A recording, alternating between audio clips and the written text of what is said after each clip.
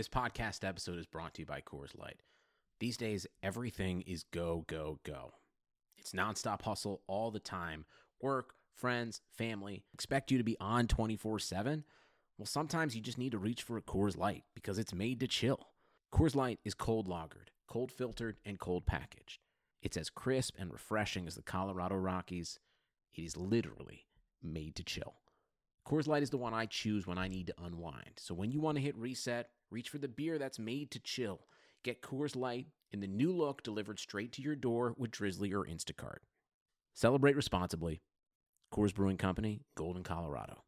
What's going on, everybody? Welcome back to the Geno Time Podcast here on the Blue Wire Podcast Network. We are brought to you by Bet Online. My name is Tom Westerholm. I'm joined by Chris Grenham, and we tried to get Nicole Yang to wake up and join us, and she did hop on the call for, Grenham, like a minute and a half? Yeah, 90 seconds, yeah. To say, good luck, friends. She came on, she gave her statement about eating crow on, like, the team coming back. So it was a good midnight sleep statement. Yeah, it was good to see our good pal, and then she went back to bed. So shout out Nicole. Hopefully she's sleeping well right now. Grenham and I are going to talk about a very fun basketball game that the Boston Celtics just played. 125-119 win over the Brooklyn Nets. Jason Tatum, another 50-piece. Kyrie Irving really, really struggled in the face of plenty of negativity. But all in all, pretty fun game. Kind of a throwback to when the Celtics were good all the time. Because I don't know about you, I spent the whole second half thinking to myself, like, this feels weird, and I couldn't quite place it. But then about halfway through the second half, I was like, oh, this feels weird because I think they're going to win. Yeah, we haven't had that feeling much with this team. I kept thinking during the second half, like, man, it really feels like the Celtics are up like 15 right now, but they were only up like 7 or 8. And that's another feeling that we've had a lot in years past with this group, but not this season, like, at all. So that combined with a very loud environment, even though there was only 5,000 people or 25% capacity, whatever the actual number is, it was very loud at TD Garden. So that felt pretty normal. Yeah, I mean, Jason Tatum was ridiculous down the stretch. He's so fun to watch when he gets in these modes. Like, we talked about it after the play-in game against the Wizards, and he's done a really good job. There's so many young players that get on these tears mid-game, and they kind of get the tunnel vision, and sometimes it's for the better. Sometimes they're just pure scorers. Like Luka, you see it sometimes. They're just to the basket, tunnel vision. Tatum, I thought, he's done such a good job, and tonight was another example of it, to even when he has that ridiculously hot hand down the stretch, he's still seeing the court really well and creating for his teammates. He still is finding the open man and drawing the attention inside and successfully finding the open man. That's a really, really positive development for his game. I thought he did a really good job of that tonight. I thought Tristan Thompson was great. We have shit all over Tristan Thompson of late, all three of us, Nicole, Tom, and I. And so we all have to eat crow on that just for tonight's performance. Maybe now that fans are back, that's why he kept saying, I can't wait for the fans. Maybe he just stinks when there are no fans there. I will eat zero crow on Tristan Thompson, but I will say that he was awesome tonight. I will not eat crow for saying that Tristan Thompson was terrible, because Tristan Thompson was terrible. Because he was. So that's very fair. Brutal. But tonight, Tristan Thompson, I will go the other direction and say that Tristan Thompson, like, the Celtics don't win this game without Tristan Thompson. He was fantastic on both ends. He kept a lot of possessions alive for the Celtics. I don't know what he actually, 9 offensive rebounds. That actually feels about right. Yeah, he ended up with 19 points, 13 rebounds, just a huge double-double. Really dominated the Nets inside, which the Celtics needed that. They needed to have that interior presence. Like, Jason Tatum obviously was picking the Nets apart. Sometimes in these 50-point Jason Tatum performances, he's getting to the rim a ton. Yeah. This game, he was just scoring. Like, he hit a lot of tough shots. Yeah. A lot of, kind of mid-range, a lot of threes. Yeah, 5 3-pointers. He did get to the line 15 times, which is big, and he's doing that more and more. The thing about Jason Tatum is that, like, when he gets going like this, like, you can't single cover him at all. I'm starting to, like, think that there isn't a single player in the NBA who you can single cover him with, and that doesn't mean that he's going to ISO against that guy, but pick and rolls. Just his offensive bag is so big at this point. Like the Celtics can just, if it's a really good defender on him who's going to give him trouble, Celtics can bring a big man up and Tatum can beat him off the pick and roll. If the Celtics can get a switch, if they can get Kyrie or if they can get Blake Griffin, or if they can get Nicholas Claxton on him, any of those guys are just toast. One of the things that I thought was weird was how willing the Nets were, kind of in the same way that we were talking in the first couple of games about how the Celtics let Tristan Thompson get put on an island against Harden.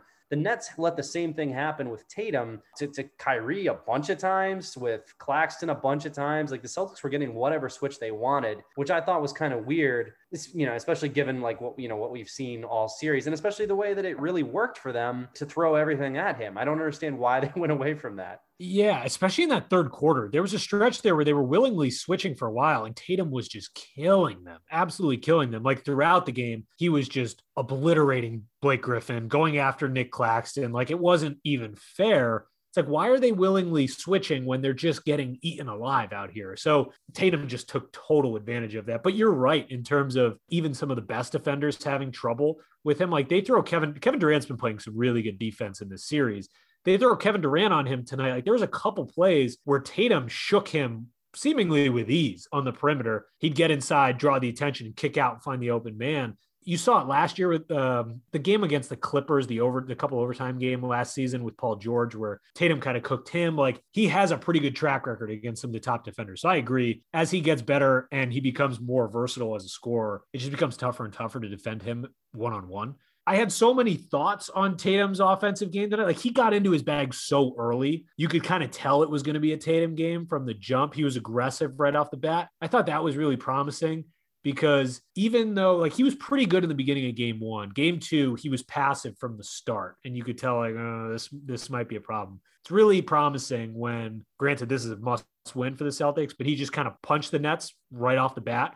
And he just got into his aggressive moves right off the bat. And I thought that was really beneficial and kind of kickstarted the Celtics, even when they got down big pretty early. Like that was a huge response. Yeah, getting down big early, I wanted to touch on that too. Like that felt very dangerous when the Celtics got down that big. We all in our Genotime group chat, like I think you and I both at the same time saying, well, the game 3's over. And it's done. And I mean, I even tweeted something like, I don't know how the Celtics stop these guys. And then the answer turned out to be everybody plays defense hard. Yeah. that was really all there was to it. In the, like after the Nets went on that run, a little bit later, they ended up putting James Harden. James Harden was the lone star in the game for a while. And the Celtics actually handled that really well. They played really good defense against James Harden individually. They weren't really doubling him.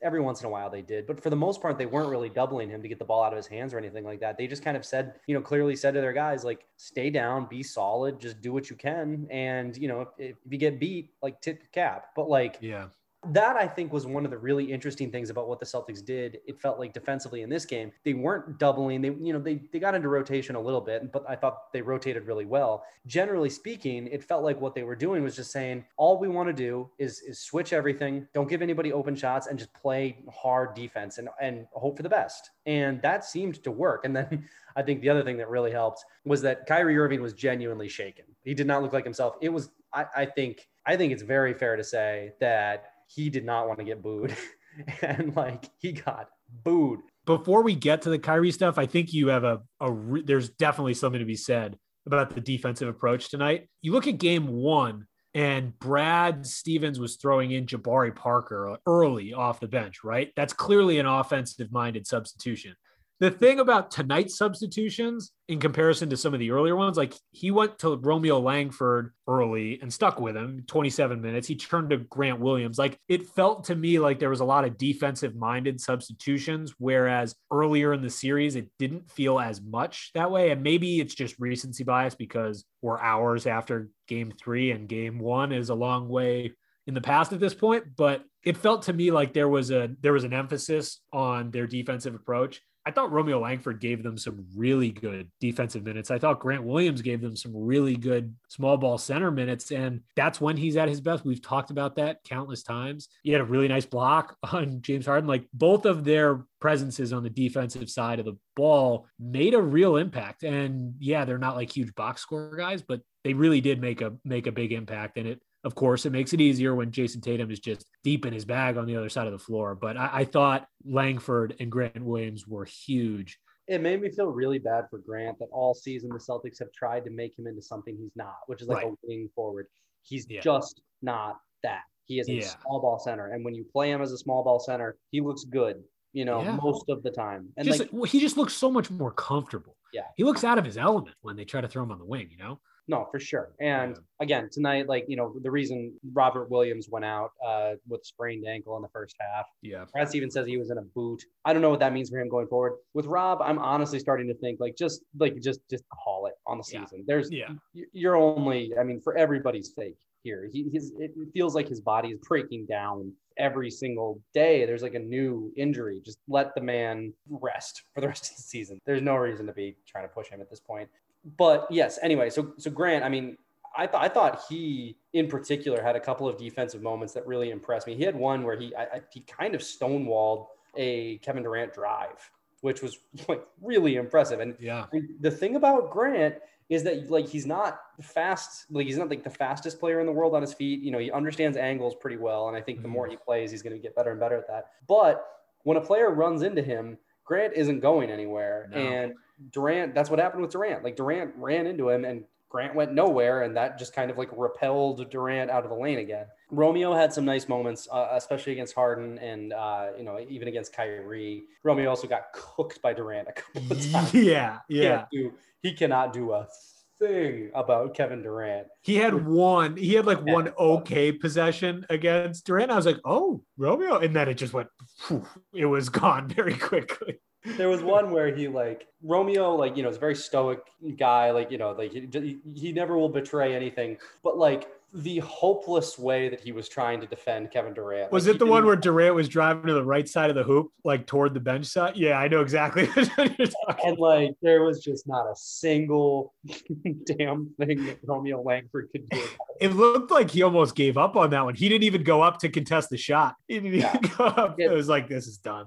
It was incredible.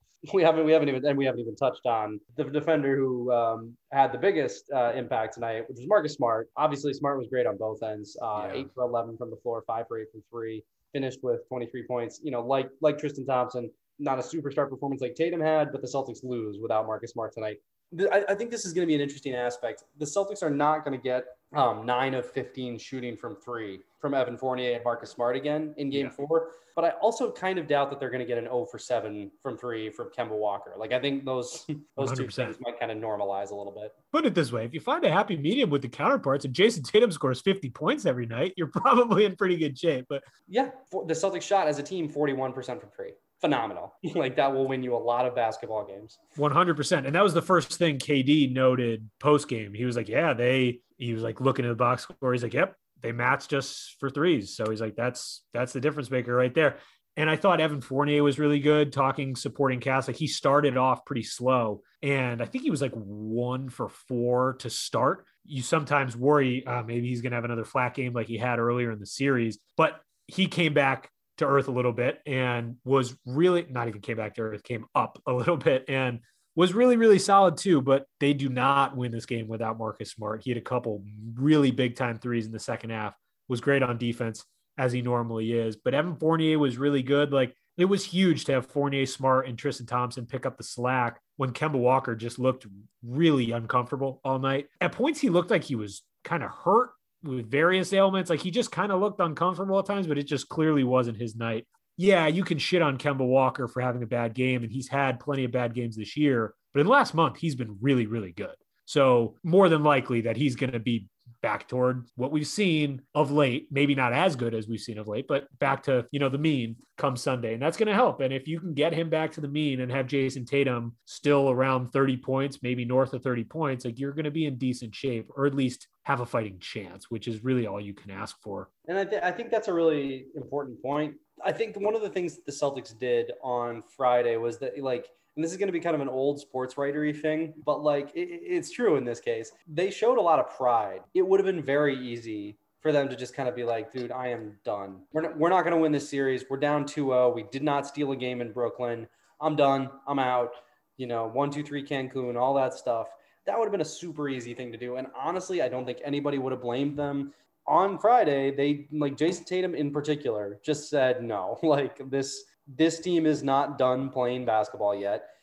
going into Sunday's game, there is reason to believe that they could come out of Boston 2-2. And like, ever since it became clear that they weren't going to get the 4 or 5 seed, pretty much what we said was like, okay, then like the thing that the Celtics should be hoping for is a competitive first round series. Yeah. So all of a sudden we have a competitive first round series on our hands. Game 4 is going to be electric. Honestly, the Nets could come out and just absolutely blitz the Celtics. Yeah. That 100% might happen.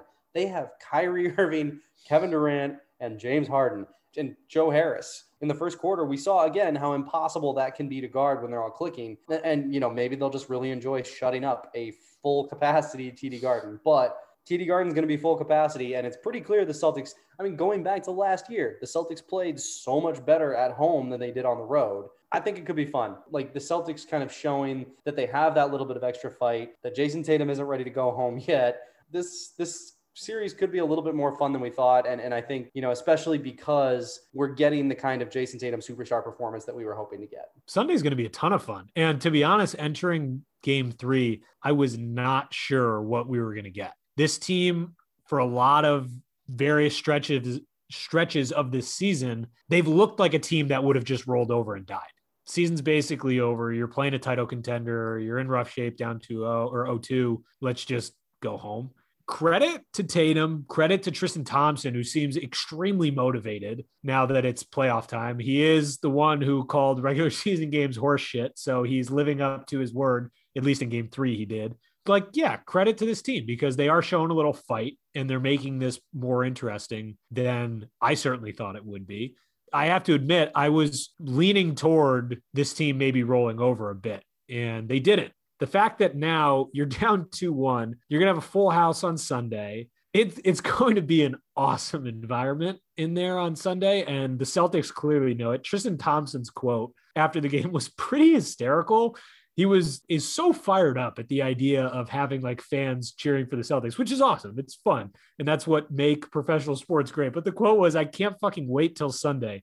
17K green. I'm going to see the leprechaun. That's what it's all about. Like, he's so excited to see Lucky. So excited to see Lucky, who was already there tonight. But I mean, it is going to be a cool environment. And I definitely think it's going to be a ton of fun. And you're right. Just the series as a whole, I think already is a little more fun than we thought. James Harden tonight had 41 points and 10 assists. Kevin Durant had 39 points and 9 rebounds. Like Kevin Durant, James Harden, and Kyrie Irving combined for 96 points. That's insane. And, you know, the Celtics pulled out this win because they had contributions up and down the roster, and that matters. Like Marcus Smart, Evan Fournier both played well, and Tristan Thompson played well, and, you know, they got unexpected contributions. But obviously, the number one reason that they won this game is because they had the best player on the floor tonight. Like that, I think like Celtics fans, this is why you, me, and Nicole have all said Celtics fans should be excited about next season. Like Jason Tatum is such an unbelievable special talent. It's really, really cool, really fun to watch. He's 23 years old, and I know everyone shouts from the rooftops, yeah, he's only 19. Everyone always talks about his age, but it is unreal how much his offensive game has developed in his short time in the NBA. He's always been a really good offensive player. He was a good scorer at Duke. He was a good scorer right when he came in. He was a significant contributor in his rookie year, but his offensive bag is now so versatile and so tough to guard one-on-one. Like he has added so much to his offensive game in such a short time. It is so exciting to think about what he could add further down the road. Anything else that you want to touch on this game specifically before we get into our last segment here? One other thing that I just saw in my notes that like popped into my head as Tatum was taking advantage of a lot of the switches. I think the Jeff Green absence means a little bit more than I initially thought. They're a little less versatile with him on the floor, and it leaves them more than slightly more vulnerable defensively. And granted, they'll make adjustments ahead of game 4, but I didn't really think much of that injury when I heard of it the other day. Yeah, I knew it was significant. He's a rotation guy, but it did look to really impact them. I think their versatility hurt Boston a lot in games 1 and 2. They could switch 1 through 5 in a lot of those lineups that included Jeff Green, which helped them when they had to dig into their bench. They couldn't do that tonight, and they relied a little bit more on Nick Claxton, and he got exposed in a couple switches, just not nearly as quick on the perimeter as a guy like Jeff Green. So I think that is something to keep in mind if they struggle with some of their bench guys defensively in game 4. especially if they keep switching like they were. Yeah. Because every time they switch, Jason Tatum is just going to say thank you and go from as there. he should. As he should. The last thing we want to do here, Grenham, can you shout out our good pals at the Shades On Beer Company?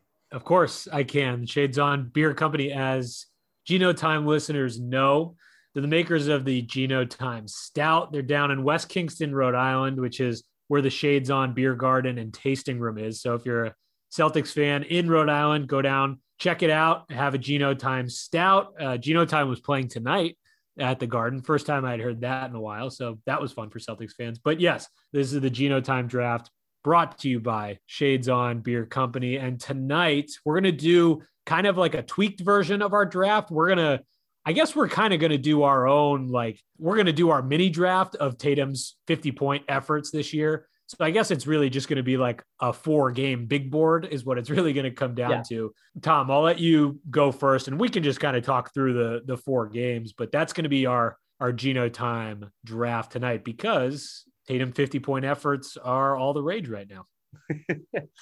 This is actually a really tough one. And so I think let's start on the opposite end, actually. Let's take the last one because that's the easy one. Jason Tatum scored 53 points on April 9 against the Minnesota Timberwolves. I think we can both probably agree that really impressive, good stuff, man. But that's number 4. Then that Timberwolves game was also depressing. They played like crap for the majority of the game. So in my mind, that's easily the last one. Yeah. Yes, they did win. So that leaves 3 games, the San Antonio game, in which he scored not 50, but 60. It leaves the play-in game, in which the Celtics clinched a playoff berth. And it leaves tonight's game, in which Jason Tatum saved the Boston Celtics season. That's the perfect order right there. You just went top to bottom, I think. You think so? I think it's hard to deny a 50-point playoff game in a must-win matchup. Oh, going bottom to top. Yes. Okay. Yes. Yeah. All right. Yeah. No, I agree. I want the Timberwolves game at the top of our board. I thought you were saying you wanted the 60 game at the top, and I was like, I mean, I can see it because 60 is a big ass number, but 60 is great, but it's the Spurs are kind of irrelevant in the grand scheme of things. Yeah. Yeah. No, I agree with you. I think the thing about the Wizards game was that if they lost that one, then they would have had we've seen these teams. They are not that competitive. They would have had the Pacers. Pacers are not a good basketball team. Yeah. And then the Hornets didn't play well against the Pacers. I think the Celtics definitely would have been facing the Philadelphia 76ers had they lost that game to the Wizards. That's not to set aside the fact that Jason Tatum scored 50 points in a play-in game. That's wild. That's a huge performance. But I think tonight's game, if the Celtics lose tonight's game, they are headed for not only a sweep, but probably an embarrassing one, because I think they would have gotten blown out in game 4. For sure. Because there would have been no hope. They would have been playing in front of a bunch of angry Celtics fans who are just sick of them. Drunk and pissed and want the season over with. Now, on the Sunday before Memorial Day, there would have been some drunk, angry Celtics fans. Yeah. Now they have engendered enough goodwill by not only crushing Kyrie's game back. I mean, thanks to Tatum's 50 piece in tonight's game, the Celtics have not only have they saved their season, they've also engendered enough goodwill to where everybody in the Garden is going to be going nuts, and the vibes are going to be immaculate at the start of Sunday's game. For sure. The vibes are so back. You ruined Kyrie's return to the Garden. As a fan base, at least in reading Twitter, it's we're back in. Everyone's back in. We're going to the finals, baby. Let's do this thing. But I totally agree. The circumstances that were surrounding this 50-point effort just trump any of the other ones. Yeah, the Wizards one was major because it put them into the playoffs, but they would have beat the Hornets or the Pacers afterward, and it would have been the Pacers, and they definitely would have beat the Pacers because that team was falling apart at the seams. So I do think this is, in terms of ranking them, is a relatively easy run of games to toss it in order here, but it's kind of wild that there's 4 of them. It's the most of any player in the NBA 50-point efforts this year. The Minnesota one was certainly messier than the other ones. Yeah, the Spurs game was that ridiculous comeback, but Timberwolves were a team at the bottom of the league and they were trailing for the majority of that game. They had to crawl back into it. And so that 53-point effort had a little bit of like, well, it was against the Timberwolves and they should have probably lost to it. Whereas the Spurs game, 60 points is insane. And also that was a ridiculous comeback. This is fun. And the other two have the postseason elements to it. So they all have like their own little backstory that I think makes the ranking kind of straightforward. Definitely. I think we will leave it there. We will record again Sunday for Monday after Sunday's game. Presumably we will have Nicole because that game starts at 7, not 8:30. So hopefully we will still have Nicole for that one. But until then, thank you all for listening. We appreciate it. Please feel free to leave us any questions, comments, or concerns. You know where to find us, and we will talk to you all again soon.